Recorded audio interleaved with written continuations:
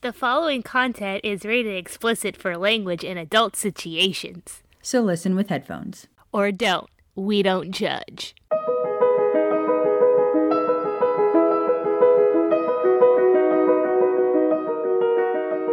Have you ever wished that your world had more magic? Or that your favorite character had survived? How about a full-length spin-off of your favorite childhood series? Then do we have a podcast for you? Hello, everyone. I'm Claire. And I'm Kat. And this is Fire, Whiskey, and Honey, the podcast about your favorite novel-length Potter fan fiction. The Dead of Time. Each episode, we read a chapter of this story, which I try to remember from week to week. Try being the operative word. Without further ado, here's our recap of last week's chapter of The Dead of Time.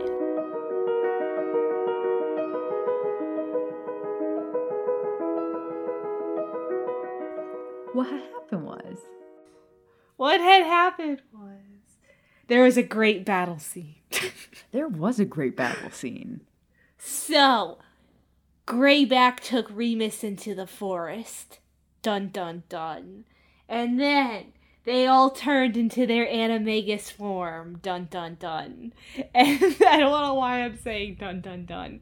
And then there was a battle dun, dun, dun. Where there was bloodshed and horns being stabbed into things, and there was sweat and tears and blood, sweat, and tears, and people got dirty. And then suddenly they woke up and had no pants. Well, I'm glad that's the part you remembered. Greyback took Remus into the forest. The Marauders and Maya realized that in order to make Remus powerful enough to beat Greyback, first they needed to draw blood from Greyback, and then Maya and Sirius needed to submit to Remus to make him an alpha of their pack, quote unquote, at which point he would then be powerful enough to overcome his sire, aka Greyback. So, Sirius and Maya both tried to draw blood on Greyback. Neither one of them could. Prongs came through like a bouse and literally skewered him on his antlers. So, drawing the first blood, Maya and Sirius did the whole head bow thing. Lupin's heart grew 3 sizes that day. He grew big enough to kick Greyback's ass, which really didn't need to happen. Greyback just kind of slunk away because, skewered by antlers. And then they all woke up in the Forbidden Forest feeling the pack bond. Peter was not a part of this because he's a little rat bastard and he volunteered to go tell Dumbledore what was going on. And that's what you missed last week on Fire, Whiskey, and Friday. Fire, Whiskey, and Friday. Fire, Whiskey, and Honey on last week's Fire. Jesus Christ. I need coffee. That's what you missed on last week's Fire, Whiskey, and Honey on Fire, Whiskey, Friday. Yes. Exactly. That's what I said. That is correct. And next week, Kat reads to it herself and talks to herself because Claire's hamster has died. Claire ain't. Kat ain't. Jesus fucking Christ. This is going to be a long episode, guys. I'm sorry. Kat ain't reading shit next week because next week is our AMA with Shyalani and Hannah Beth, our editor. So if you have questions for me, for Kat, for Shia, for HB, you need to go to our Facebook page or our Facebook group or our Instagram page and submit questions wherever. We will try to compile all of them. We are going to be doing this on Saturday morning. So as of the time this airs, you have less than 24 hours, so hurry your butts up. But we will be posting throughout the week, asking you guys for questions and trying to compile them there. If you have not done so yet, this is your reminder. Congratulations. If you would like to listen to the AMA, please make sure that you are at least a stag level on our patronage. That is $3 a month, and that will get you access to both our sexy AO3 chapters, bonus chapters that we read, and also the AMAs with Shia and Hannah Beth. So, if you'd like to hear those, please make sure you follow us on Patreon. All right, Kat, are you ready for the final episode of Season 3? Yes. All right, Kat, This is also a major landmark, not just because this is the end of season 3 of 8, but this is also chapter 50. We've done 50 chapters. Yes. Wild. Absolutely Very. wild. Mind-blowing, baffling, bamboozling. The time has turned. Oh, how the turntables. God, Well, I was going to say time flies, but it's a time turner. Oh, how the time turns. I like that. Chapter 50. Catalyst. June 8th, 1976. Peter had miraculously done what he had set out to do. Informed Dumbledore of Greyback's appearance and Higgs' deception. Oh, that was the other thing. I think we talked about that like the chapter before, but Higgs is a dirty, dirty bastard and essentially led Greyback straight to Remus. As the three Marauders and Maya, now a fully formed pack under Remus as Alpha, made their way through the forest, they had been cut off by a group of Aurors and professors with wands drawn. Before anyone caught sight of them, James, Maya, and Sirius ducked beneath the invisibility cloak and slipped through a small grove of trees, unfortunately leaving Remus to handle the fallout. He had explained to Dumbledore and the Aurors what had happened, leaving his friend's participation out of it, naturally. Greyback stunned him inside the passage beneath the Whomping Willow, but not before Remus heard him discuss his plans with Professor Higgs. It was a lie, of course. Remus had been stunned long before Higgs showed up, and it was Maya, James, and Sirius who had to inform him of their professor's participation in his abduction. Remus said his memory was vague after that.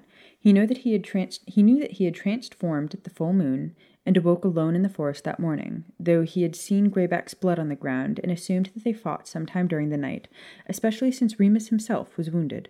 The Aurors were rude and suspicious, and though they had a right to be, considering Remus was lying, their mistrust of him had everything to do with his lycanthropy and nothing to do with his ability to fabricate stories on a whim. Remus had been escorted to Dumbledore's office where the Aurors questioned him for 2 hours, accusing him of being in cahoots with Greyback because of their connection. They had even gone so far as to accuse Remus of participating in the murders that Greyback committed in the nearby villages.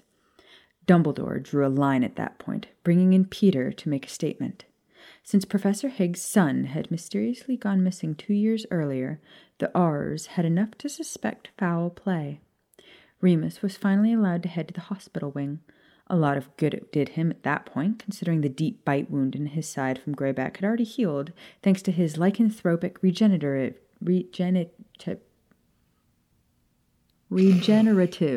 abilities. Shut the fuck up. If I ever have a child, they're not allowed to listen to this till they're like 30. Yes, I realize I am currently 29. It doesn't matter. Sorry, kiddo.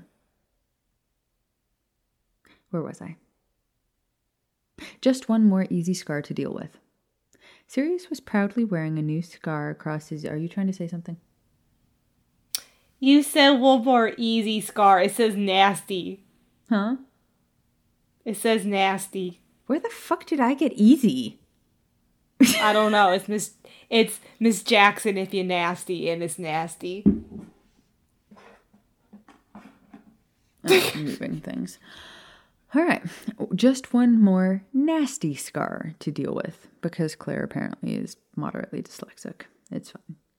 Sirius was proudly wearing a new scar across his arm from where Greyback had clawed him. Fortunately, he had been in animagus form at the time, so there was no chance of Sirius getting infected. Of course, he wanted to brag about his grand adventure and trophy scar, but without revealing too many secrets in doing so, Sirius was forced to lie and say that Filch's cat attacked him. Mrs. Norris. After the long night, Maya nursed a sprained ankle from when Greyback threw her off of him, and James proudly declared that he was the only one of his friends to walk away from the altercation unscathed. Sirius called James Prongs the Protector the rest of the month, and James' ego continued to swell to record-breaking size.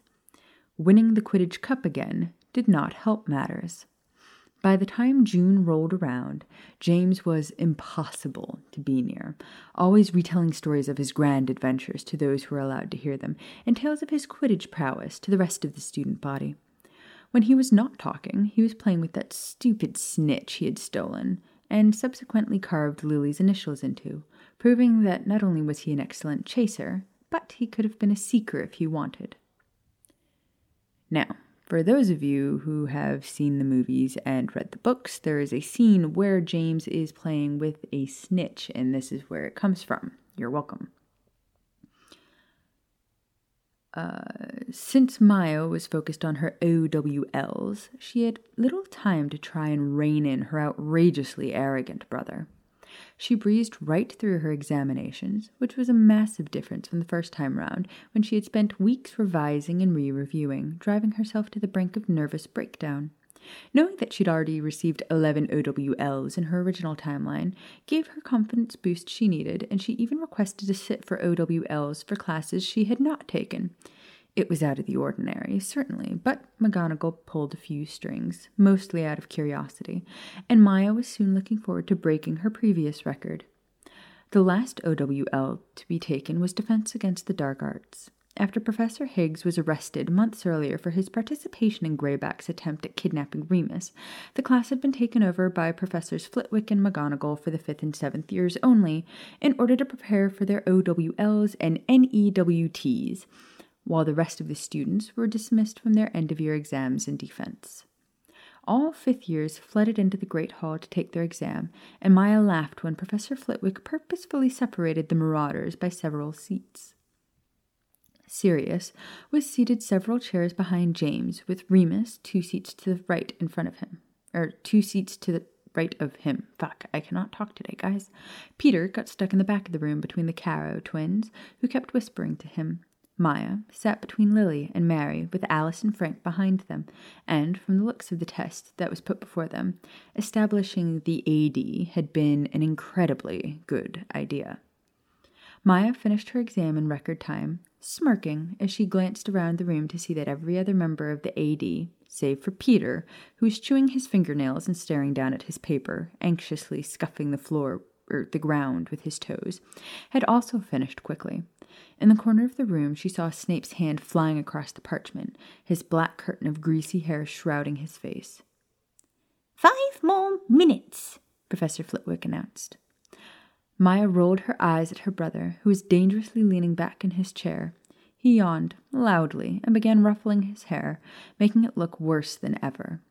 He turned around in his seat to make eye contact with Sirius, who was leaning his chair back on 2 legs as well, grinning and giving James a thumbs up. Maya chuckled quietly, imagining how the boys would react if she could tip their chairs over from across the room. She frowned at the sight of a nervous Remus, who, though clearly done with his exam, was looking over his answers. She made a quick psst sound and caught his attention. She raised a brow at him, and he smirked at her, shrugging his shoulders and lowering his quill in surrender. As though Remus Lupin wouldn't pass his defense OWL with flying colors. Quills down, please, Professor Flitwick squeaked. That means you too, Stebbins. Please remain seated while I collect your parchments. Accio! Rolls of parchment zoomed through the air and into Professor Flitwick's outstretched arms, knocking him backward off of his feet.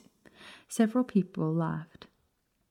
Maya and Lily sighed and stood up, rushing to Professor Flitwick's side and helped him to stand. Thank you, Professor Flitwick panted. Very well, everybody, you're free to go. How do you think you did? Mary asked Maya and Lily as they joined up with Alice, heading towards the lake. All 4 girls linked arms, which caused Maya to laugh and roll her eyes. If I don't get an outstanding, I'll scream, she admitted, remembering the feeling of only... Oh, oops, that was Maya. If I don't get an outstanding, I'll scream, she admitted, remembering the feeling of only receiving an exceeds expectations the first time she took the test. Me too. I wonder if we were adequately prepared, Lily said, nervously, worrying the buttons of her robes between ink-stained fingers. With Professor Higgs being arrested. You'll have done brilliantly, Lils, Maya looked ahead, watching her brother play with his stupid snitch, while Sirius and Remus laughed, and Peter had his nose buried in his exam questions. "I'm going to sit with our boys," she said, and made to leave to follow her pack, and Peter, to the beech tree by the edge of the lake. "Oh, no, you don't," Mary insisted, locking her arm tightly with Maya's. "We've been nice because you're a bit of a nutter when it comes to revising, and we didn't want you to curse our faces. But I have been waiting months and months, and our exams are finally over. So now you're going to tell us what happened with you, Sirius, and Remus the night of Remus's party." Also, I've been watching Heart of Dixie, so, I feel like the Southern is sounding a little more Alabama. Also, I really hope I didn't insult anyone from Alabama, because I don't know how good the accents are in that show. But anyway.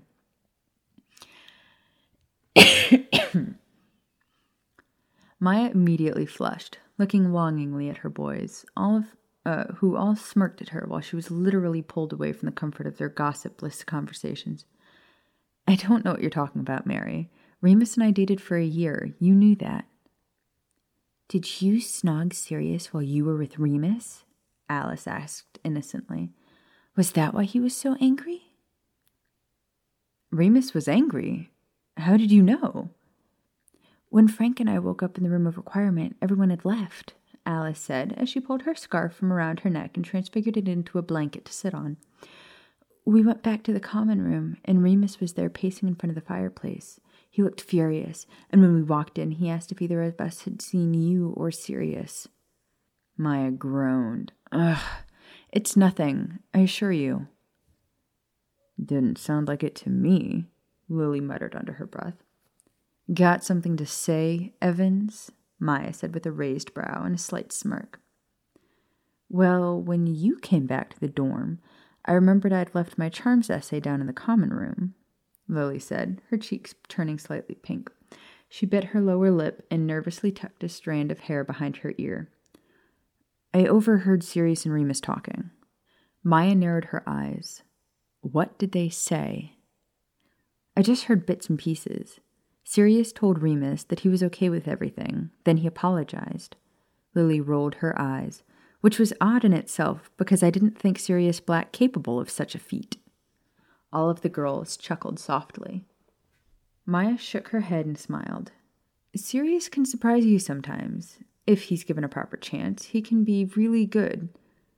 "Impedimenta!" All 4 girls turned and looked as a group of students began gathering in a crowd. Oops. Sorry, I tugged on my headphones. Maya's lips parted and her eyes widened as she saw James glance behind him, a grin on his face as his eyes met Lily's. "Oh no," Maya mumbled and stood up quickly. "Jamie." "What's going on?" Lily asked. "Lily, stay here. I'll deal with this," Maya said, eager to prevent her friend from witnessing what she knew would be a devastating event. Do you remember this from the movie? No. So, do you remember how Snape taught Harry occlumency and was teaching him to close off his mind? Yes. Remember how Sirius Harry accidentally dove into Snape's memories and saw some really embarrassing shit?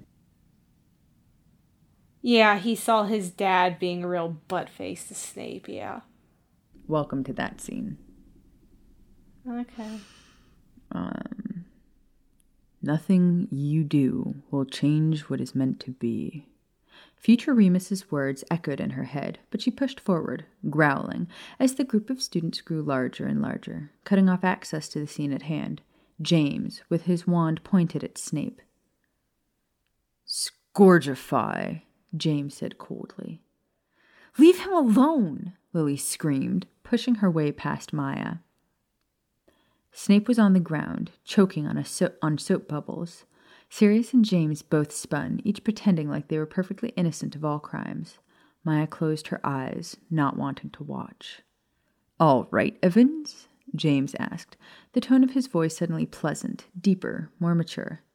"Leave him alone," Lily repeated, looking at James with every sign of great dislike. "What's he done to you?" Sirius scoffed loudly and turned around, staring at Snape with absolute disgust. Well, James began, pretending to deliberate the point before glancing at Sirius for confirmation.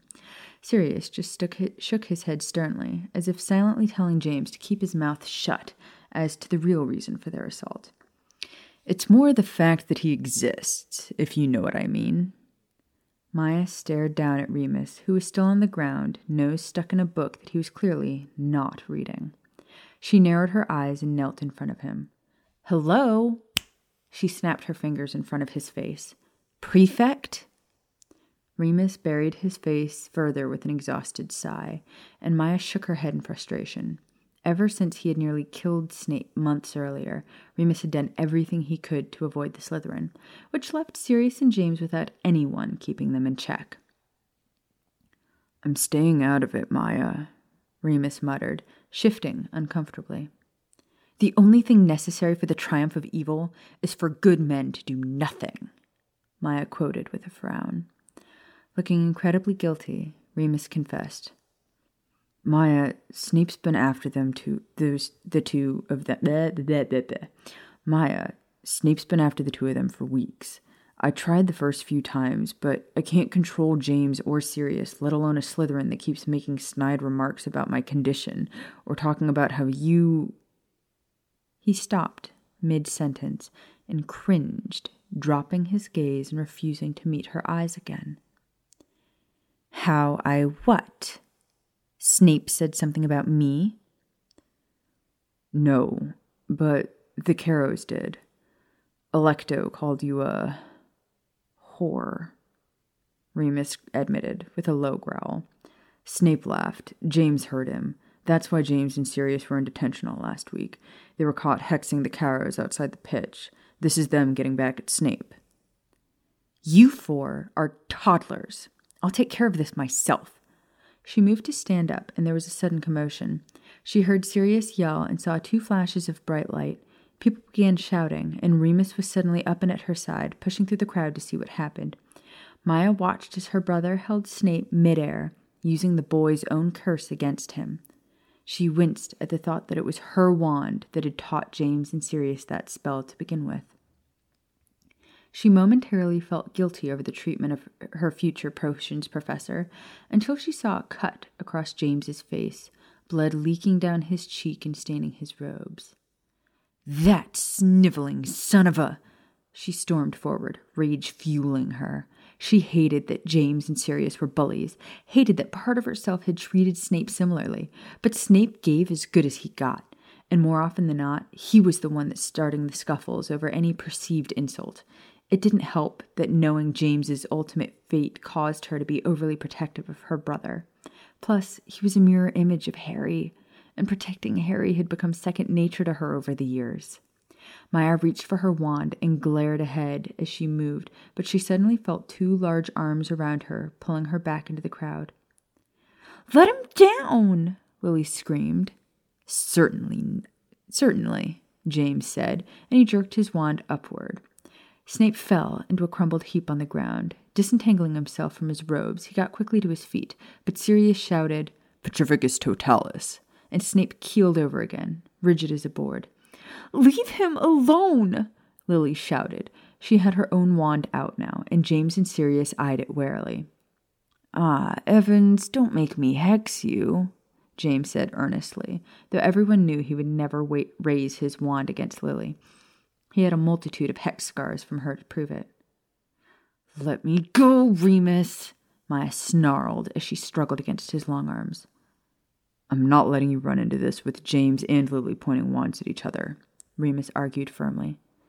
"Take the curse off of him then," Lily shouted. James sighed deeply, turned to Snape, and muttered the counter curse. "There you go," he said as Snape struggled to his feet. "You're lucky Evans was here, Snivellus." "I don't need help from a filthy little mudbloods like her." The crowd fell into utter silence. Maya's face paled. "Lily?" she whispered, watching closely as her friend stared into Snape's cold face. Maya, no, Hermione, had been called Mudblood more times than she could count. But as she watched Lily and Snape stare at one another, she wondered how much it would have hurt if it had been Harry or Ron who called her that horrid name instead of Draco. If Remus or Sirius had used it against her, Maya knew it would shatter her heart in ways that could not possibly be put back together.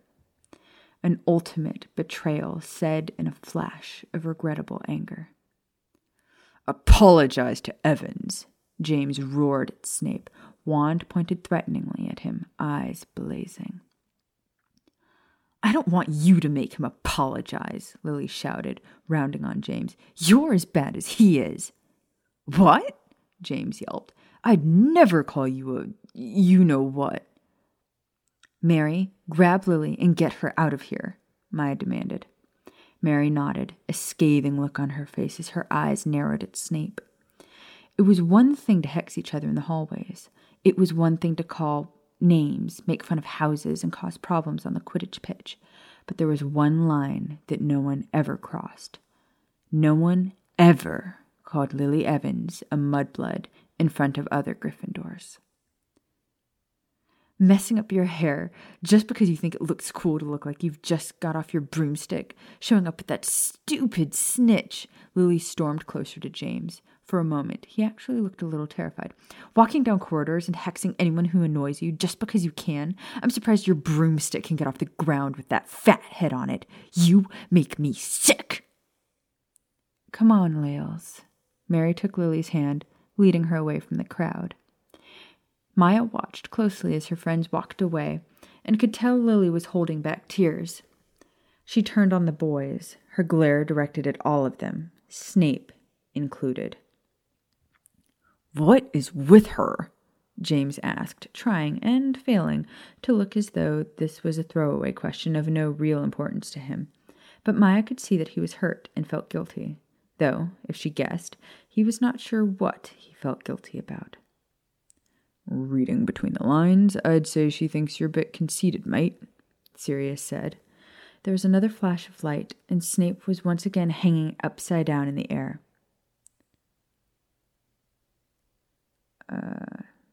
Sorry, I had to figure out who said that. "Libera corpus." Snape fell back to the ground. James and Sirius spun on their heels and looked immediately past Maya at Remus, who shrugged his shoulders in defeat. "How could you?" Maya demanded of James, shaking her head in disappointment. "Did you hear what he called Evans?" James snapped at her. "You are a Gryffindor," she smacked him in the back of the head. "Act like it." "No one asked you," Snape began, glaring daggers at Maya. She turned on him immediately, actually feeling it when her eyes flashed amber with anger as she pointed her wand at him.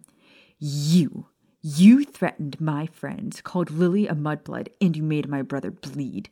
Go back to the castle, Snape, before I decide to pay you back in kind. I look forward to the day when you try, Potter. He sneered at her as he stood, turning and making his way toward a group of Slytherins who had stood by to watch the whole ordeal with amused expressions on their faces. Maya could just imagine how pleased they were to see Snape lose his Muggle-born friend so publicly. How you feeling? I'm a little bit annoyed. Well, I don't know how to, if I'm seeing this right, but, are James and them just being mean to Snape for no reason because they're boys and they're, bullying him? Or is Snape being mean to them because he's angry that James is, because he's not actually with Lily right now, but he knows that he likes her. So, because we know that Snape loves Lily, is he just, all mad about how James likes Lily, even though they're not actually together? Or is Snape just a grumpy butt and is mean to them for no reason, and therefore they bully him for that for whatever reason? It just seems really, ridiculous, and there's no, reason why they're doing this. So, for Snape, he's in Slytherin, which is inherently racist against mudbloods. Muggleborns.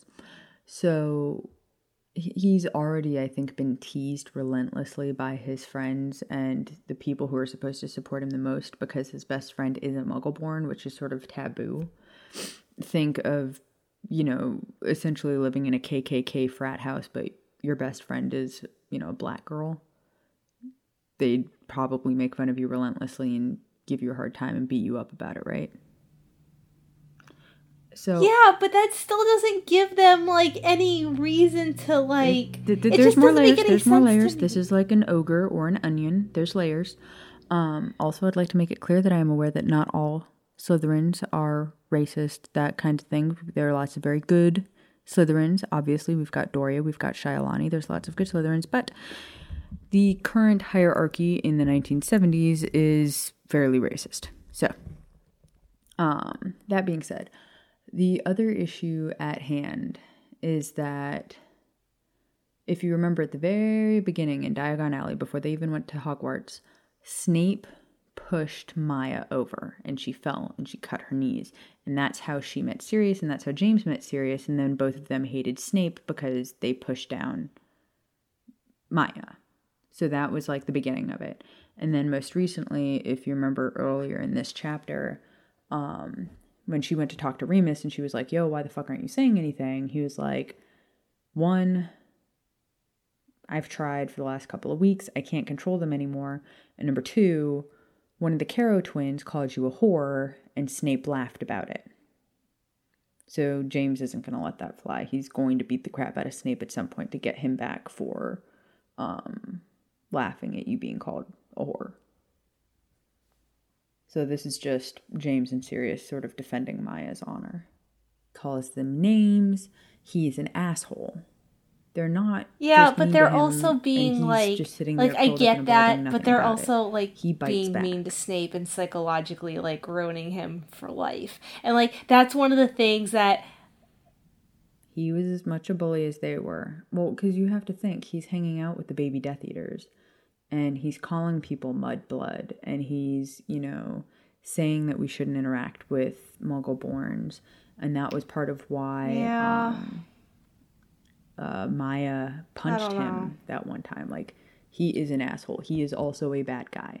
Like, there are no right people in this situation. They're all mean. But like you said, he already has been, like, teased and all of that crap, so he's probably not actually really like that. He's just acting out because of his environment and it's just his pain like coming out, and that's not really like fair. And that's also why I always kind of didn't like when, because like obviously I didn't read the book, so there's probably way more detail in there, but like from the movies, like Snape would always be like to Harry, you don't know what your father was like, and he was always like, my father was blah, blah, blah, blah, blah. And he's like, yeah, but, yeah, my dad didn't strut about the castle and all this stuff. But it's like, when he saw that memory of his dad torturing Snape, it's like, his opinion didn't even change. It's like, yeah, your dad was a little punk as a kid, and obviously he wasn't like that his whole life. But it's like, I don't know, that just always bugged me for some reason. I can't explain it.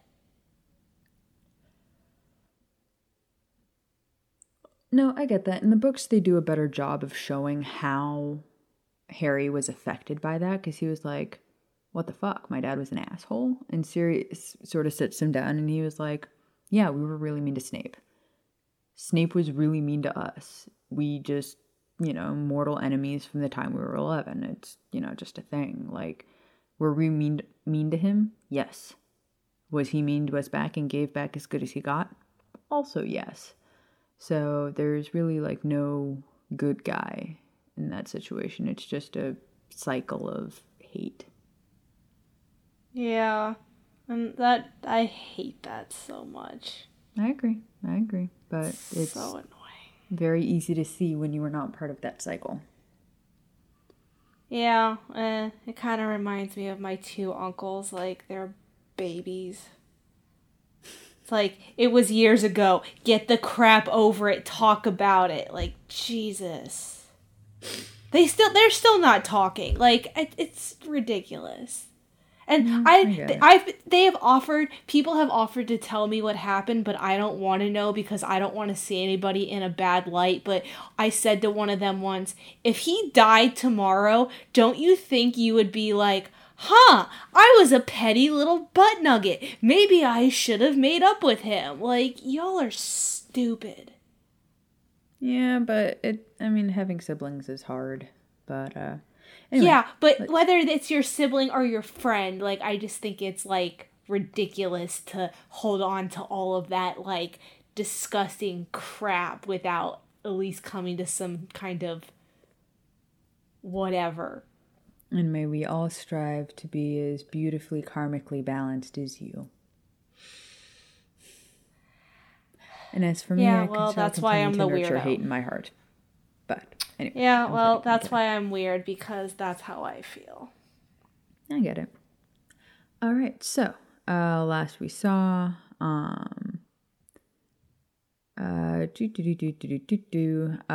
so Lily left. Maya yells at her brother. Snape's all, you don't have to defend me or whatever, and she's like, I didn't ask you a goddamn thing. And basically said that, you called Lily a mudblood and you made my brother bleed. I'll do the same to you if you're not careful. Whatever. And then Maya could just imagine how pleased they, the Slytherins, were to see Snape lose his Muggle-born friend so publicly. I am officially done. Maya put her wand back in her robes, shaking her head in disappointment. I would have thought what happened back in March would have given the four of you some perspective, but clearly I was wrong. Oh, come on, Maya. Just because I don't want the greasy git dead doesn't mean that I'm going to jump at the chance to be his best mate, James said. I took it easy on him. After what he said about Remus, you would have hexed him too. Never mind what he was laughing after. The Carrows calling me a whore? Maya guessed. Both James and Sirius turned and glared at Remus, knowing immediately that he was the one who told her what happened. No one talks about my sister that way, James snapped. I'm not yours to protect, Maya yelled. Then, all at once, James, Sirius, and Remus began arguing vehemently with her. Clearly, she had said the wrong thing, and it struck a nerve. Grow up, Jamie, Maya cried. You're holding on to a grudge you've had since you were 11. I like Cat in the background going, yeah, duh. Gee, see? That's why I like her. Voice of reason. Ugh. It's kind of like that meme I posted today. Do you play any other dangerous sports? Yes, sometimes I disagree with Hermione. Like, that's a... Jesus. You're holding on to a grudge you've had since you were 11 because some stupid boy pushed your sister down. You're my brother, and I love you. But Lily's right. You're so full of yourself sometimes. Yeah, and it's kind of the same thing with Draco. He can't help it. He was taught to be a buttface by his dad, and his mom did absolutely nothing about it. So, you know what? Like, sometimes the kid is just a product of their environment, and they can't fix it until they get over it because no one ever taught them any better. Can I get an amen? Man, I mean, sometimes they don't fix it and they become serial killers, but like... Yeah, well, that's like born psychopathy, though. Anyway. The dead of time. Remus reached for her, but she pulled away from him. You're supposed to be the voice of reason. You're supposed to understand why they shouldn't bully others. She pointed at James and Sirius. You are supposed to be the smart one. Rise above. What did Michelle Obama say? When they go low, we go high. Come on. Let's do this. I'm keeping my comments to myself. It's kind of just like how it... Never mind. Forget it. It doesn't work. It doesn't work? I don't think it works. Hey, Sirius said, offended. At the sound of his voice, Maya turned on him. Who started this today, Sirius? She asked him, point blank. James and Remus looked away, but Sirius held her stare. You're supposed to be a better man than this. I am a better man. Muggle better police. than him. Sirius yelled, pointing after Snape. If you want to know what a man's like, take a good look at how he treats his inferiors, not his equals, Maya said sadly, and turned away from James and Sirius, tears in her eyes. Remus followed her immediately. Who said that? A good man I once knew, Maya whispered. The image of an older Sirius burned into her mind as she walked away from them all. That really is like one of the great Sirius lines, though, because it is so fucking true. And also mildly ironic because he treated Creature like crap. But, ow, oh god, I keep kicking my desk. It's like wider than I'm used to, but not quite wide enough. Anyway, that's what she said. And like, jeez. Like that just, I love the taste of hypocrisy in the morning. Yeah, don't even get me started. Good morning, Vietnam! Fire Whiskey Friday. Oh. I was trying to figure out a way to say like Hogsmeade. Oh, Hogsmeade. No. Vietnam. Hogsmeade. Hogwarts. Fire Whiskey and honey. There's nothing with 3 syllables. Is it Vietnam or Vietnam? It depends on who you talk to. Okay. Good movie, though. Never actually seen it. Really? Yeah. Although your question about, pronunciation really isn't well marketed to an American audience because, whereas it is called Versailles in France, if you go to Indiana, the name of the town is Versailles. Or in France, it is Papillon. Unless you go to Nebraska, where it's Papillion. Americans ruin everything, and we're not sorry about it. It's like when Anne Hathaway answers the phone. Can you spell Gabbana? That hurt my soul. Yeah, right. Anyway. June 16th, 1976. Frank Longbottom should have counted himself a lucky man. After the now infamous story of what happened by the Black Lake spread like... I feel like I said something wrong in there because it flowed weird out of my mouth. Anyway, after the now infamous story of what happened by the Black Lake... spread like... Okay, it does make sense. My goblin brain is not appreciating this sentence. After the now infamous story of what happened by the Black Lake spread like fiend fire through the school, Frank was the only boy in Gryffindor Tower to whom any of the girls would speak.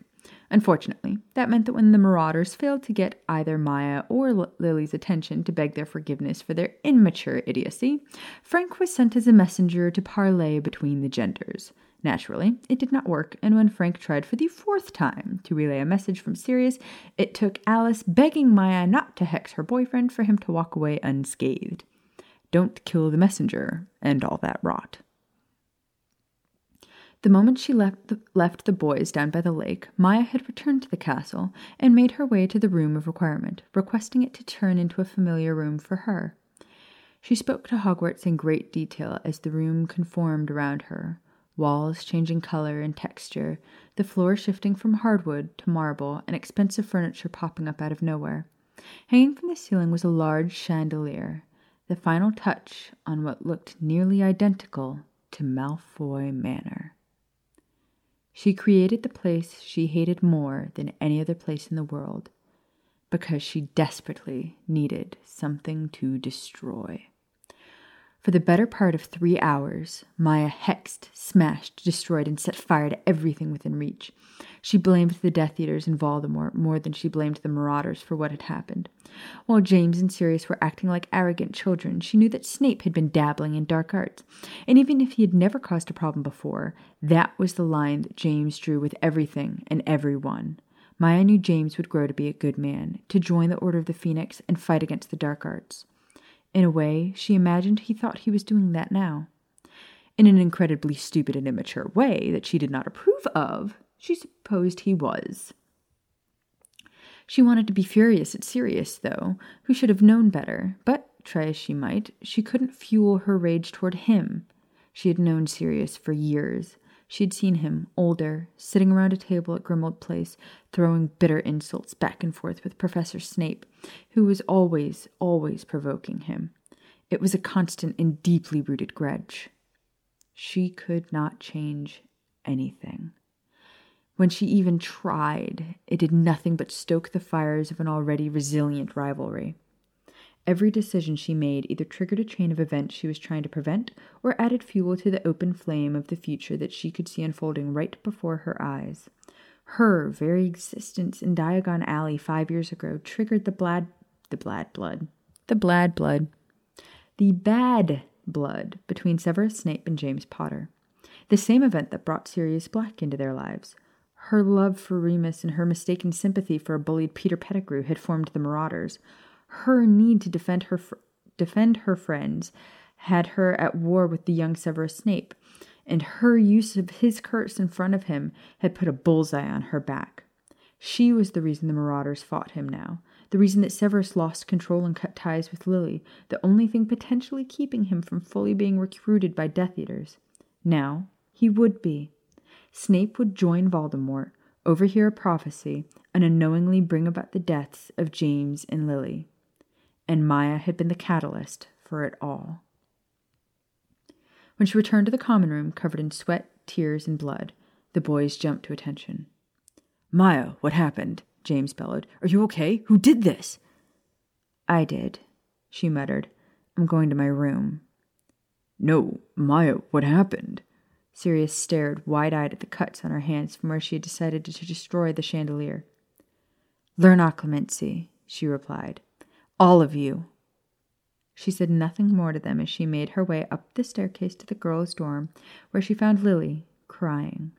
Her heart broke for her friend, who had tried to be so strong in the face of others, but she knew Lily had her own vulnerabilities. Maya used a few non-verbal charms to clean herself up, which she admitted she should have done before even coming back into the tower, then sat on Lily's bed and pulled her friend into a tight hug. The girls stayed like that for an hour, Lily crying for the loss of her childhood friend, and Maya quietly regretting the beginning of a war she could not prevent. "Lily," Mary called from the door. "I'm sorry, Lils, but Snape's outside the portrait. The fat lady's throwing a fit because he won't leave until he talks to you. Says he's going to sleep outside the entrance if you don't come out." "Tell him to sod off," Maya growled. Lily sighed. "No, it's fine. I'll get rid of him." "Lily, I'm so sorry about everything." "Nothing you could have done about it, Maya," Lily offered it with a shrug, and a sad smile as she and Mary walked out, closing the door behind them. Maya nodded quietly to herself. "I know." June 26th, 1976. Maya spent the rest of the month with her girlfriends, which was completely out of character for her, in both timelines, but the boys did not give her much of a choice. 16. They were all 16 now, and she wondered if, over the summer, Severus Snape would become a Death Eater. She sat with Lily, Alice, and Mary on the train the whole way home. When she stepped foot on the platform 9 3/4, a sudden feeling of dread filled her at the sight of Orion and Walburga Black staring coldly up at the Hogwarts Express. In all the years she had known Sirius in this time, his parents never waited for him. He would always go straight to Potter Manor and flew back to Grimmauld Place when needed. They only came for Regulus a handful of times, usually sending a house elf in their stead. "Sirius," she said, speaking to him for the first time in weeks. "Sirius, your parents are here." "What?" He raised a brow, then swallowed hard at the sight. "Sirius, don't go," Maya pleaded. "Come home with us." He leant forward and kissed her cheek. "It'll be okay, kitten. I'll see you in prongs in a few days," he promised with a tender smile, and his gray eyes twinkled in the reflecting light as the sun blazed through the open windows of the station. She nodded to him, letting out a shaky breath as she watched him approach his scowling family. "Speaking to us now?" James asked, as he and Remus followed Sirius and Maya off the train. Maya turned around to hug her brother tightly. "You know you're better than a bully," she whispered in his ear. She looked over at James's shoulder and saw that Remus had heard her, and his soft green eyes lowered to the ground in shame. She sighed and released James, who looked to be trying to hide the fact that he was internally struggling with what she said to him. "Come to the manor soon," Maya said to Remus, before kissing his cheek and wrapping her arms around his waist. Remus nodded silently and hugged her back. She felt it lingering in the air. She thought they could feel it too. Change. Oh my god, I forgot how good I end this. I forgot how good this cliffhanger is. Get excited. You excited? So excited. Also, this is a really long chapter and I did not realize, but anyway. Heyo. This is fine. We're doing good on time, so. July 3rd, 1976. It had been over a week, and Sirius had made no contact.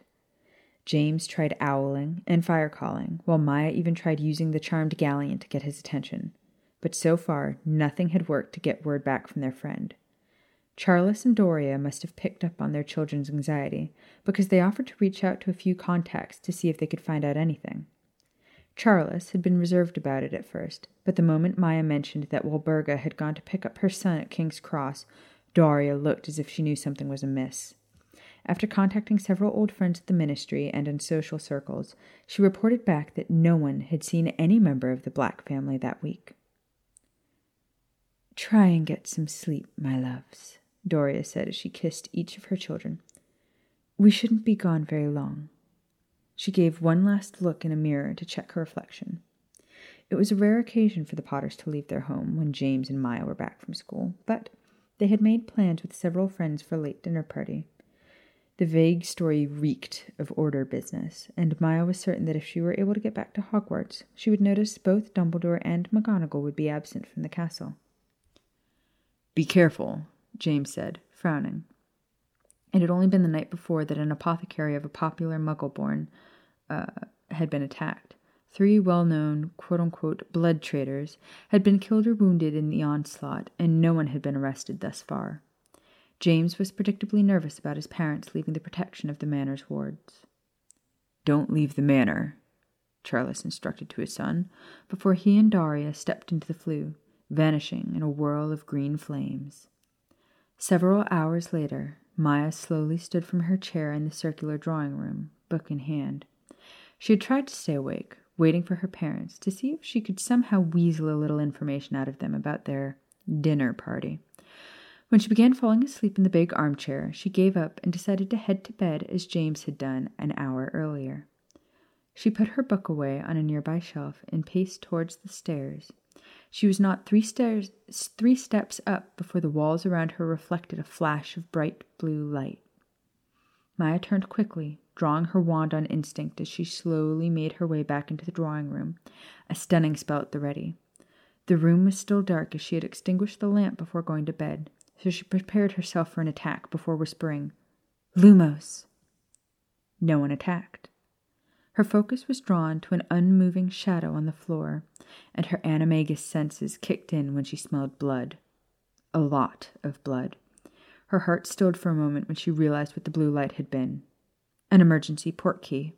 The emergency port key, keyed to Potter Manor, that she had given to Sirius! Whoa. Boom! Mic drop. He just port keyed into her house bleeding, and also now it's the end of the season, so we will see you all in 2 weeks. Ha ha! Rude. I guess it's technically 3 weeks because we're taking a 2-week break so that we can start stacking episodes again, which we're fucking terrible at, but... Hey, that's not my fault. No, it's not your fault. It is my fault because my work schedule sucks ass. But...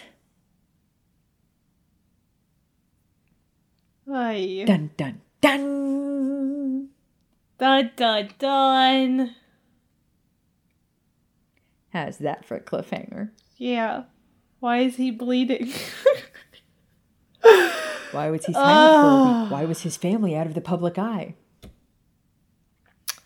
Who is Grindelwald and what crimes did he commit? I don't know. I have to wait for the next movie.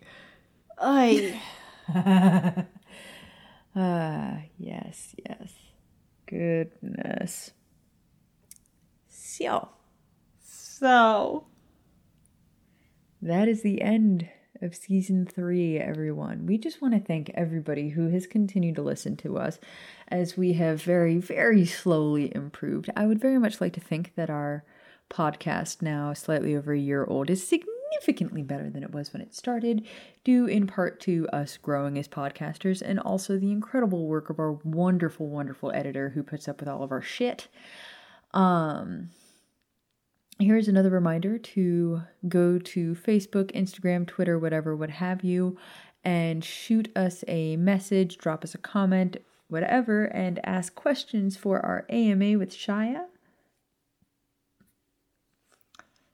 And now, Kat, it is time to thank the peoples. Thank the peoples for giving us their hard-earned galleons and muggle plastic.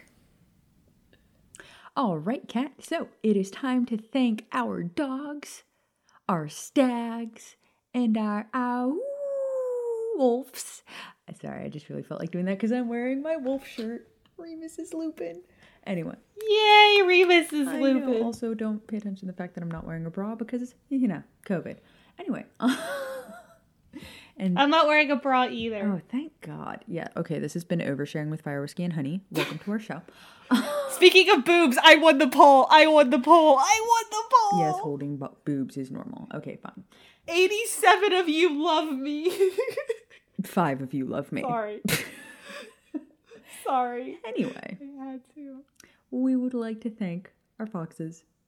No, not our foxes. We are going to thank our foxes, but not right now. We are going to thank our dogs, our stags, and our wolves. So, without further ado, we'd like to thank all 20 of you. Holy monkeys, 20 newbies. We love you. We would like to thank Rebecca Heron, Becky Key, Mickey Conway, Catherine Constantini Tenor. Oh, that was so much fun to say. Emil Davis, Alexa Bachelder. I really hope I said that right. Teeny. That was fun to say too. Crystal Harris, Shanna Smith, Leah, Hannah Pelmis. Oh God, my page jumped. Sky, Tamsin, Dorota Simanska. I really hope I said that right. You're from Ireland. I love you and you're my favorite. Congratulations. Amanda Grace, Shelby Essery, Max Boblet, Sarah Crabtree, and Kirsten. And yes, that is Kirsten, not Kristen or Kristin. Kirsten. The I comes before the R. It's a big thing. And if you meet somebody who is a Kirsten and not a Kristen, they get real mad about being called Kristen. It's a thing. So I respect you and I said your name correctly. So just know that I love you, our sweet, sweet little dog. Anyway, thank you to all of our new dogs, stags, and wolves. Say thank you, Kat. Say thank you, Kat. Thank you guys for supporting, listening, we really appreciate and loving. You all, and we appreciate your patience in waiting one whole week to hear your names, but we wanted to make sure we got everybody in here, and some of you did come in a little late, and that is completely fine. We are glad to have you. And now we'd like to thank our Fox producer level Patreons. We would like to thank Rebecca, 80, Becca, Leanna, Jackie, Carissa, Sandra, Cassie, Amber, Chelsea, Olivia, Ryland, Ryder, Rachel, Heather, Nevi, Jade, Ashley, Melanie, Claire, Hermione, Snape, Chelsea, Emma, Audrey, Amara, Shannon, Roshan, Hannah, Jillian, Claire, Miranda, Paige, Martina, Sarah, Dan, Amanda, Caitlin, Samantha, Danielle, Rin, Tyler, Laura, and Kelly. And one last huge, ginormous thank you to all of our brand new patrons who just joined us for October.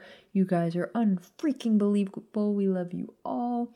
Thank you so, so much for helping make this a super successful podcast. We're not Joe Rogan super successful, but we are in the top 50% of podcasts. Actually, I think technically based on our download numbers, we're in the top like 20%. And as of last week, we broke into the top 150 of American drama podcasts. We were number 148, which is still fairly low. But in the top 150, we don't even break the top 200, so very exciting. Small moves, but we are slowly crawling, climbing, clawing our way to the top. And hopefully by the time this podcast ends 2 years from now, we will have clawed our way up into the double digits, which would be very exciting. For those of you spreading the word about us on Fangasm fan sites and Potterless fan sites and other fanfiction fan sites, we really appreciate it. We've had a huge onslaught of new listeners, and passing us along by word of mouth is the best way to do it. So thank you. Ditto that. Thank you.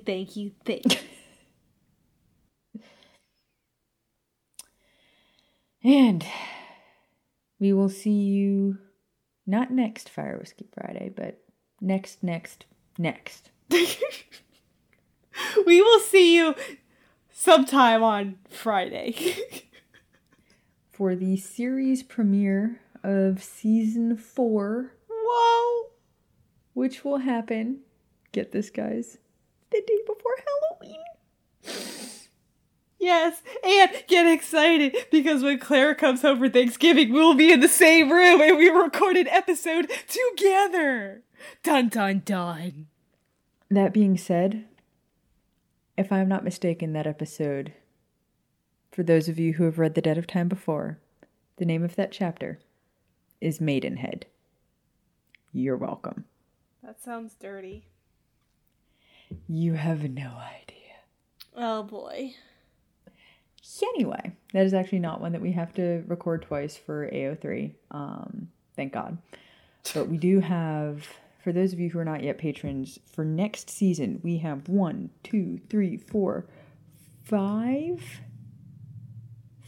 6 extra chapters that are dirty. And oh, by the way, one of them is a Christmas present, one of them is a New Year's present. You're fucking welcome. Cool. But, actually, no, I lied. That was when we had the old schedule of only 1 week breaks. They would have been Christmas and New Year's. But actually, so you get 3 of them in the month of December. 1 week, one right after the other. So if there ever was a time for you to be a patron, I would recommend December. But we also know that money gets a little tight around then, so also we understand. But I'm just rambling at this point now, and it's becoming incessant, and Hannah-Beth is probably going to have to cut half of this, and Kat's shaking her head. So we will see you at the season premiere of what season, Kat? 4! Season 4. And we will see you on Halloween. Get spooky, bitches. Basic witches. Basic witches. Go enjoy your pumpkin spice and don't let anybody tell you otherwise. Yeah. Stay magical.